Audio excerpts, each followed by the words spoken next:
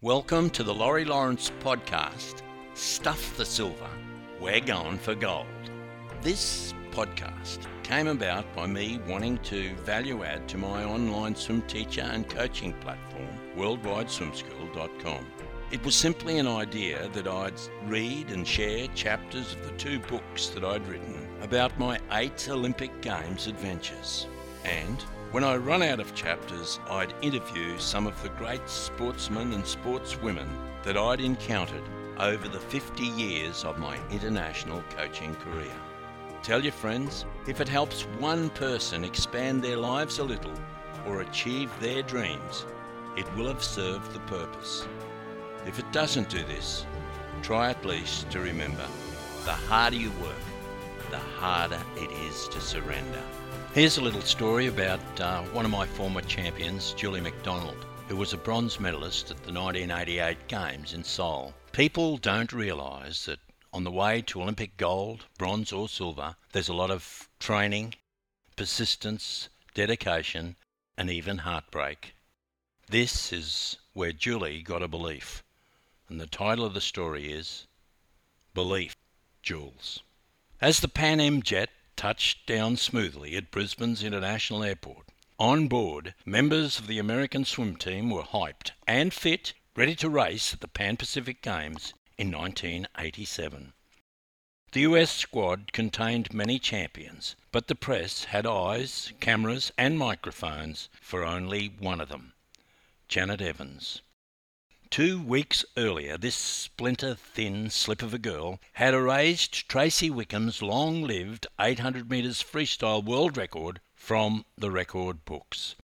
This morning, the great Tracy, sporting a red afro hairstyle to match her lipstick, was at the airport to welcome the new champ.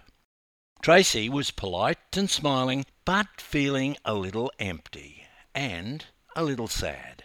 After all, she'd owned those 2 world records, the 400 metres and the 800 metres freestyle. She remembered vividly the days on which they were set. The 800 was set in Edmonton, Canada, at the Commonwealth Games of 1978, and the 400, well, that was Berlin, at the subsequent World Championships. There, she raced the might of the East Germans to beat them and set the 400-metre world record. These world records had been her personal property now for 9 years, and now this slimline American had come along and bowled over the longest-standing record on the books. Tracy elbowed husband Robert Chobo hard in the ribs and pointed as Janet Evans struggled through the customs with 2 big suitcases. "There she is! There she is!" she whispered. "Who? That skinny one?" asked Robert incredulously. "Yes." "Are you sure? She looks too thin." "I'm sure." A hint of impatience in Tracy's voice. "You mean to say she broke your world record? You sure?" he asked again.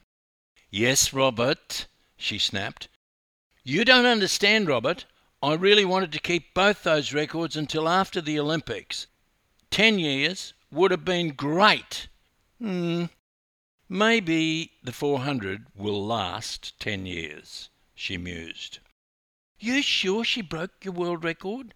said a disbelieving Robert, and now skating very much on thin ice. "Tracy, can we get a picture of you and Janet for the Courier Mail tomorrow morning?" interrupted sports journalist Wayne Smith. Wayne intervened just in time to save Robert's neck. "Certainly," smiled Tracy. She spun away from her husband and walked off with Wayne Smith. Everybody's friend, but really nobody's friend. Robert kept shaking his head. "Unbelievable," he whispered to himself. "Unbelievable." "Janet, this is Tracy Wickham. You broke her world record. Can we get a picture of you 2 together, please?" asked Wayne. "Certainly," Janet replied, and turned to Tracy with a big smile and a look of genuine respect. "Hi," she said in an unmistakable American accent. "I'm very pleased to meet you. Congratulations." "Congratulations to you too," Tracy said. She smiled at Janet and kissed her lightly on the cheek. Meanwhile, a voice inside of Tracy screamed, "Why am I doing this? Why am I being nice to her? This bitch has taken away part of me. She took my 800 metres world record, and I wanted to hold it for 10 years. Anyhow, I still have my 400 metres record, and maybe that will last until after the Olympics. I always thought an East German would break my records. Look at her. Robert's right. She's so skinny. How does she do it? I wonder what her stroke's like." "Over here, Tracy," a photographer interrupted her daydreaming. "Closer together, girls. Smile. Look happy, Tracy. Look happy. Put your arm around her. Smile. That's better. Smile. One more. That's good. Big smile. Hug her, Tracy. Nearly finished. Good, good. Closer, closer. Last one." The inner voice persisted. "I wish this jerk would hurry up and get the photography done. I wonder if Julie McDonald can beat her. I must ring Laurie. Yes, that's it. Wouldn't it be great if Julie could beat her?" Tracy was dreaming again. If she couldn't have the world record, maybe another Australian could. Maybe Julie. "I'll ring Laurie and ask him," she said to herself. "That's it, girls. Thank you," called the photographer. Tracy walked briskly over to her husband. "Come on, Robert," she said. "I've had enough of this. I want to ring Laurie." She turned, waved over her shoulder, and forced a smile. "Bye, Janet. Nice to meet you. Good luck." Janet smiled shyly and waved. "Bye, Tracy. Thank you." While this was happening, at Chandler Pool, representatives from the electronic media had gathered to quiz Julie McDonald and myself on the performance of the new superstar, Janet Evans. When they arrived, Julie was wearing her new high-top boxing boots, bought especially for the championships. As the TV cameraman wandered into the dimly lit pool area, Julie was by the diving pool. Oblivious to approaching cameras, she was twirling a skipping rope and chatting happily to Steve Foley. Steve was the AIS diving coach. The television light bank clicked on, and suddenly she was serious. The rope twirled at lightning speed. Skip, skip, 2 to the left, 2 to the right, front, back, repeat. Skip, skip, 2 to the left. She was the ultimate professional as the rope spun at breakneck speed and her feet moved with the agility befitting of a world champion boxer. A cameraman concentrated on her dazzling footwork, then flashed to her face for a quick grab. "I'm going to give her the fight of her life," she declared directly into the TV camera. Great, I thought. Perhaps this was an opportunity. Julie obviously held no fears for the world record holder. She was preparing to explore limits where she had never been before. Tomorrow it would take all her tenacity and courage to go into those uncharted waters and break through new barriers. How exciting! Tomorrow couldn't come quickly enough. My girl was ready to race.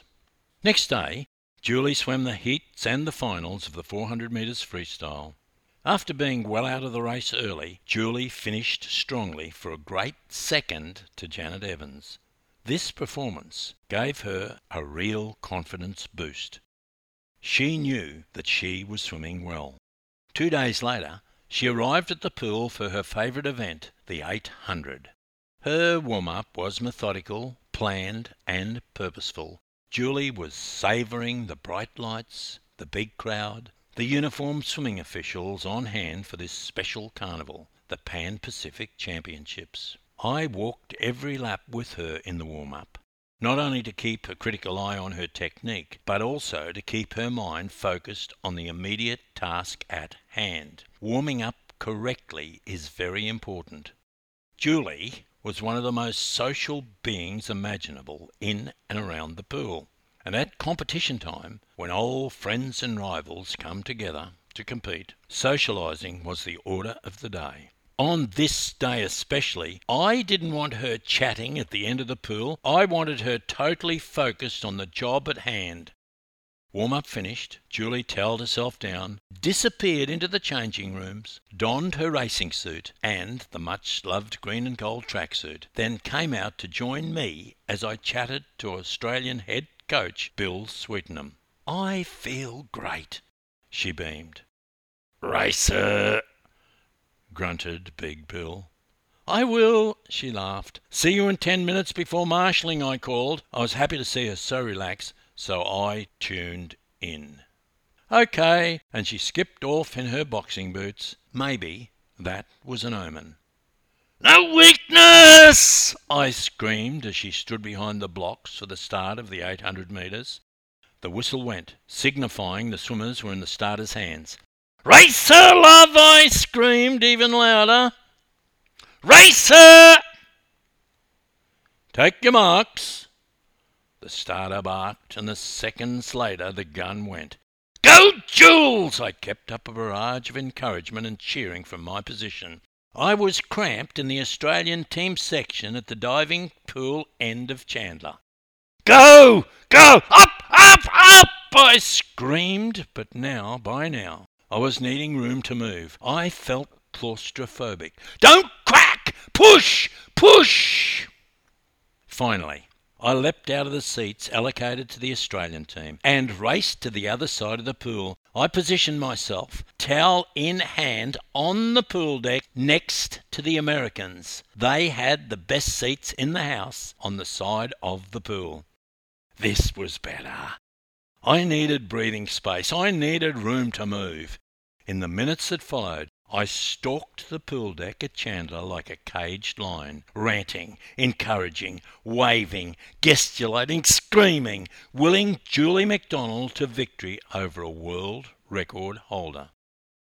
As Jules inched closer to Janet, my work rate increased accordingly. I was right in amongst the Americans, and the excitement was at fever pitch. The race was ferocious. Evans, as was her custom, making the early pace.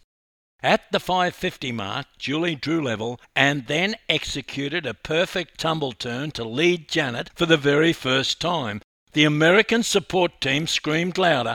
I stood in their midst and matched them yell for yell. The guts, the determination, the pain of training, and all the sacrifices were starting to pay off. Those early morning sessions, my insistence on quality repeats, my insistence on perfect turns, on perfect finishes, on diets, all the extra gym sessions were bearing fruit. Julie, that night, bludgeoned the tiny American sensation into total submissions. The Americans around me were stunned into stony silence. They couldn't believe it. A Brisbane schoolgirl had done the impossible and demolished their superstar. Tracy Wickham, who was there to see the girl who broke her world record, hardly dared to believe it either. She spun around, cheered and embraced her husband Robert. Robert danced, jumped, clapped, and shouted in his father's native tongue, "Bella, Bella, Bella!" The Brisbane crowd erupted into sustained cheering. They clapped and stamped and whistled for our latest swimming sensation, a smiling, waving Julie McDonald. They gave her a standing ovation. Janet Evans, 4 weeks earlier, had become an international sensation. She was front-page news all over the world after she had raised the longest-standing world record in the book. I looked at the scoreboard and erupted into a mixture of elation, anger, disappointment and disbelief. My Australian tracksuit, had been an encouraging banner just seconds before, as Julie pushed herself unmercifully to a historic victory. My tracksuit was flung onto the pool deck in disgust, frustration and disappointment. I picked up the precious green and gold top and flung it down again, muttering incoherently, "Missed by a whisker. Oh, garbage, garbage. Damn, damn, damn." "Sit down, relax," said Greg Lawler, the chairman of the Queensland Swimming Association. He took my arm, he tried to settle me, comfort me and calm me down. "Congratulations, Laurie, another big win," yelled an excited timekeeper. I wrenched myself from Greg's steadying grip, looked at the electronic scoreboard and pelted my precious tracksuit on the pool deck in disgust once more. "Steady, Laurie, steady, relax. She's won," he assured me. Julie had won. She had broken the Commonwealth record held by the great Tracy Wickham, but she had missed Janet's world record by a fraction of a second. The world record still belonged to the USA. Things of value don't come by luck. They're won by pain, persistence, and by sacrifice. Julie McDonald had paid the price. The victory was sweet, but she deserved better than this. I wanted the world record for her as well. I was greedy. "So close," I whispered. "It's not fair. Maybe we can get the world record in Seoul at the Olympic Games. That will be the time to do it." It's not often that one gets the opportunity or the level of competition necessary to push to the limits of human endurance, to push through barriers to break a world record. That night I was bitterly disappointed for Julie, and my emotions showed. My pre-race chat with her kept ringing in my ears. "Jules, Jules, it's better to live a single day as a lion than a lifetime as a sheep. Go after her tonight. Be a lion, not a sheep." "Don't worry, Laurie, I am. I've got nothing to lose." "You were swimming all over her at the end of the 400 last night," I told her. "I think you can win tonight. Go after her tonight." "Don't worry, I will." And go after her she did. For Julie, her swim in the 400 metres the day before had been the turning point in her confidence. After being completely out of the race at the 200 metre mark, a great second half effort saw her come within one stroke of catching the tiny thrashing machine. The foundations were laid right there in the 400 metres for a guts performance in the 800 metre swim. The Australian teammates further boosted Julie's confidence by their congratulations, backslapping, smiles and encouragement. Confidence in sport or life is of paramount importance. I've always found that if someone believes that a job can be done, believes that something is possible, then it is so much closer to becoming a reality. It becomes easier to achieve. How many people were able to break the 4-minute mile after Roger Bannister showed the way and broke 4 minutes for the very first time? Prior to this, the 4-minute barrier had seemed almost an impossible dream. Swimming times improve because as each barrier is broken, future expectations become higher. The race over, Julie was delirious, smiling and waving and savouring the victory to the full as the pool deck officials fussed and timekeepers checked their watches. Her mother cried, her father smiled, and cameras flashed.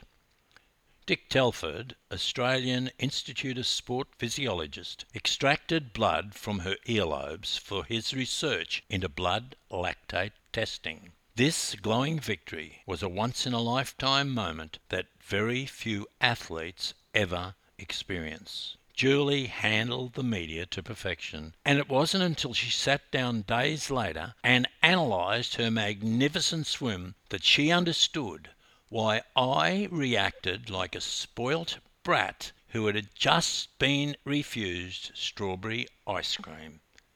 If only, she muttered. The world record could have been mine. Now, we had a young girl who really believed in her ability. The words soul gold took on a new meaning. That goal was no longer an impossible dream, no longer the first two words used by a crazy swim coach to greet a young woman every morning at 5 a.m. It became a tangible goal. Now, Julie had a clear objective, a gold medal for Australia at the Seoul Olympics.